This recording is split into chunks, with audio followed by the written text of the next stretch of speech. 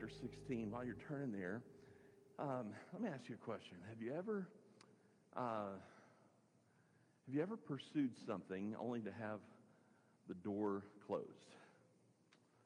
Something that you maybe really wanted, something that you had prayed about, something that you had pursued, something that really interested you, and you were excited about it, and as you began to pursue, the door closed. It's a disappointing place to be. It's a disappointing place when doors are closed. In Acts chapter 16, that's what we're going to see. We're going to see the Apostle Paul and Silas going to head out on their second missionary journey, and we're going to see that one of the things that they're met with is a closed door. And what does that mean? What does it mean when God closes a door? How should we respond to that? What is our response as Christians when God says no further? Do not enter. How do we respond with that? When I think about it, it really can be a disappointing place. And I think that there's some life application lessons for us this morning in a very practical way.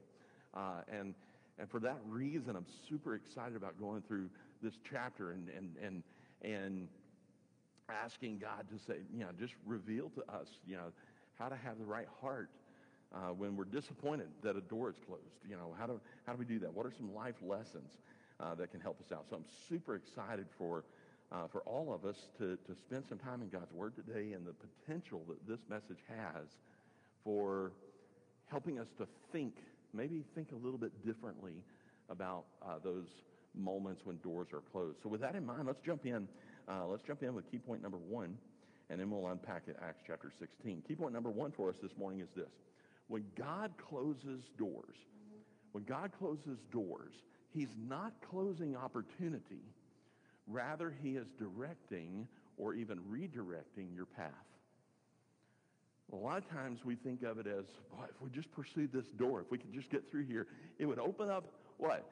The opportunities, right? The opportunities would be so many if we could just get through this door. And a lot of times we see a closed door as missed opportunity. We see it as, that opportunity is closed. It's not about closing the opportunity. It is about God redirecting us. It's about him giving direction to our path.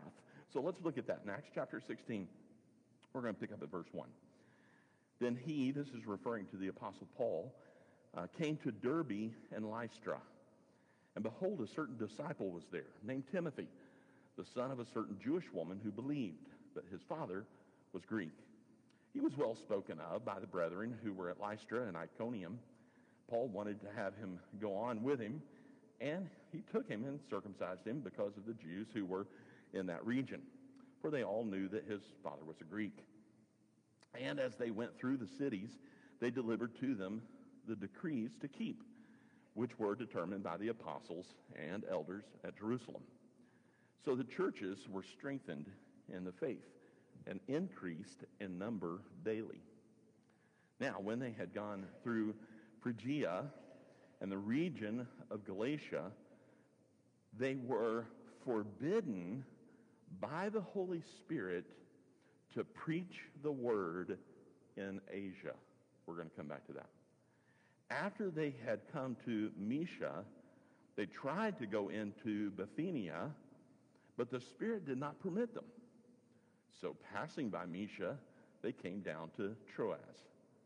And a vision appeared to Paul in the night. A man of Macedonia stood and pleaded with him, saying, "Come over to Macedonia and help us." Now, after he had seen the vision, immediately we sought to go to Macedonia, concluding that the Lord had called us to preach the gospel to them. Now, there's a lot going on in this passage. I mean, first of all, there's the circumcision. We'll save that for another day. But here's the thing. When I'm thinking about through this, thinking through this passage, some of the things that's going on there, this whole thing about heading toward Asia. Lynn and I have had this conversation, right? We've looked at the map. We've talked about how this question is, why didn't it go that way, right? Well, here's our answer. Here's the answer, Lynn. We've been talking about why did it all go this way? Why didn't it go Why didn't it go toward Asia? Well, in part, we have the answer here. We're told that the Holy Spirit forbade them. We're not told how. We're not told how the Holy Spirit revealed that to them. We're not even told why the door was closed. We're just told two things. The Apostle Paul tried. He attempted. He was headed toward that direction, went to Mysia, was headed toward Asia, Asia Minor. And they tried, and the Holy Spirit said what? Not now. Not now. So let's look at our key point again. Key point number one was this. It says, when God closes doors, he is not closing opportunity. Rather, he is directing your path. You know, a lot of times we're often just disappointed when the doors are closed. When we have some door that's been closed to us, especially when we don't know why the door was closed. You know, I mean, you're pursuing something, you're looking for something, and then the door was closed, and then you're going, but why? You know, why? I wanted to go through this, and Lord, why? And sometimes we're not privy to that information. Sometimes we just don't know why God does certain things. Sometimes we just don't know why the door was closed to the Apostle Paul. I mean, he was headed that way. Here he was, second missionary journey. First one, remember, he went to Galatia, went to all of those different cities in that area. And the second missionary journey, he's going to head the other direction. Makes sense, right? I mean, let's go this way this time. Let's head toward Asia. But something happened. We're not given the information why. We're not told how. We're not told why. We're just told what. What happened? The Holy Spirit said, no, you're not going. So let me ask you this. Are you familiar with the cherubim in Scripture? Maybe the word, maybe not know a whole lot about them, but at least are you familiar with the term cherubim? They're the winged angels. Not all angels have wings, contrary to popular culture. Most angels do not. But the cherubim do. The cherubim actually have wings. And these cherubim have a particular purpose.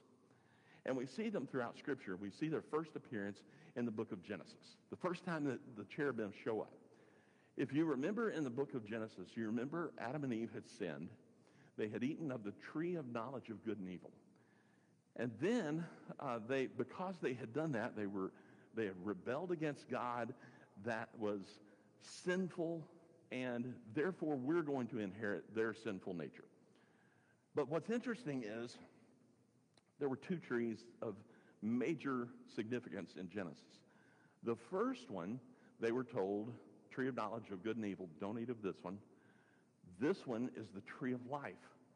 Eat from it all you want. And from the tree of life would give them sustenance, eternal sustenance. They were able to eat from this tree and they could live forever. But the moment that they sinned, God sent cherubim to prevent Adam and Eve from eating from the tree of life. Why? The cherubim were sent to guard that tree, and they were even sent with swords. You know, every direction. It was like, you are not coming near this tree. You're not going to eat of this tree. You ate of the one that God told you not to.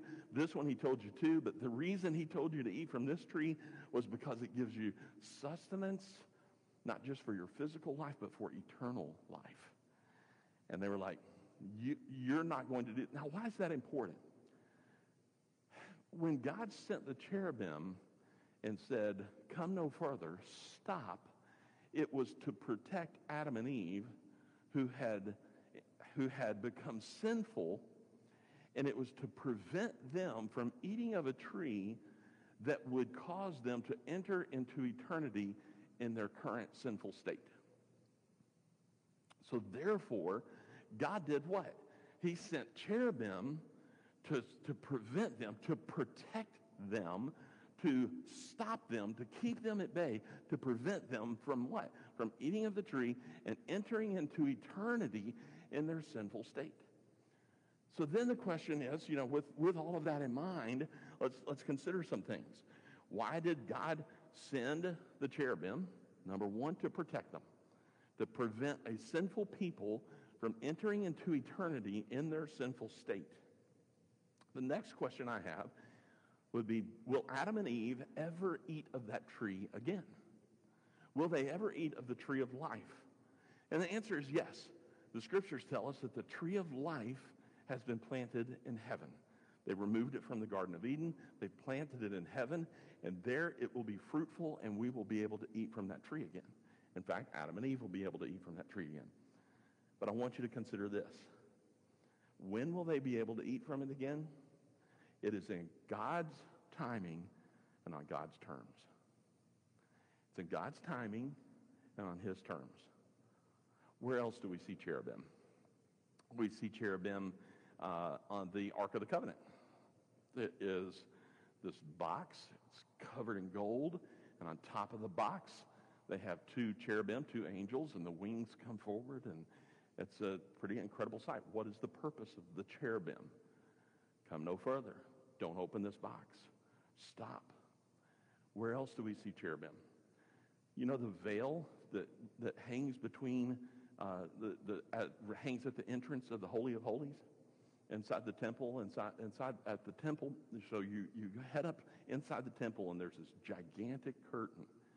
And behind the curtain is the Holy of Holies. And inside the Holy of Holies is where the Ark of the Covenant is going to be. But on that curtain, they have embroidered, they have stitched, sewn into the curtain, images of the cherubim. Now, why did they do that? Because it's a do not enter sign.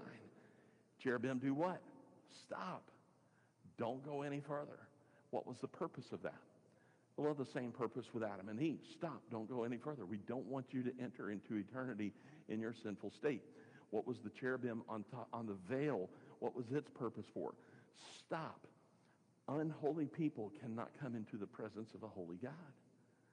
So there's the cherubim, every time we see them, it is a stop, come no further. Stop where you're at. Do not go this way. I am doing what? Protecting you. I am protecting you from causing harm to yourself. Now, here's the question. Will we ever be able to get beyond the veil? Will we ever get to the other side of that veil? Will the veil ever come down? Well, we see that. The veil was rent. It was torn in two when Jesus was on the cross. When Jesus was on the cross, that veil was torn from top to bottom, ripped in two. Josephus, who is a Jewish historian, first century, writes about the event. And he writes about the veil, and he describes the veil. Now, this is not the type of curtain that you go to the Target and pick up. A little thin thing that, you wash it one time and it falls apart. This thing is massive, and it's thick. Josephus says this thing is so thick, probably as much as 4 inches thick.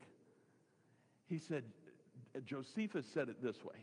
He said, if you tied horses to each end of this curtain, I don't think they could tear it in two. Yeah, you put horses on this curtain and tell them, run in different directions. The curtain wouldn't even tear. But yet it was torn.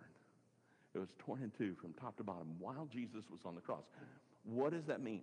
What is the significance? Cherubim, stop, come no further. Unholy people coming into the presence of God. We can't have that.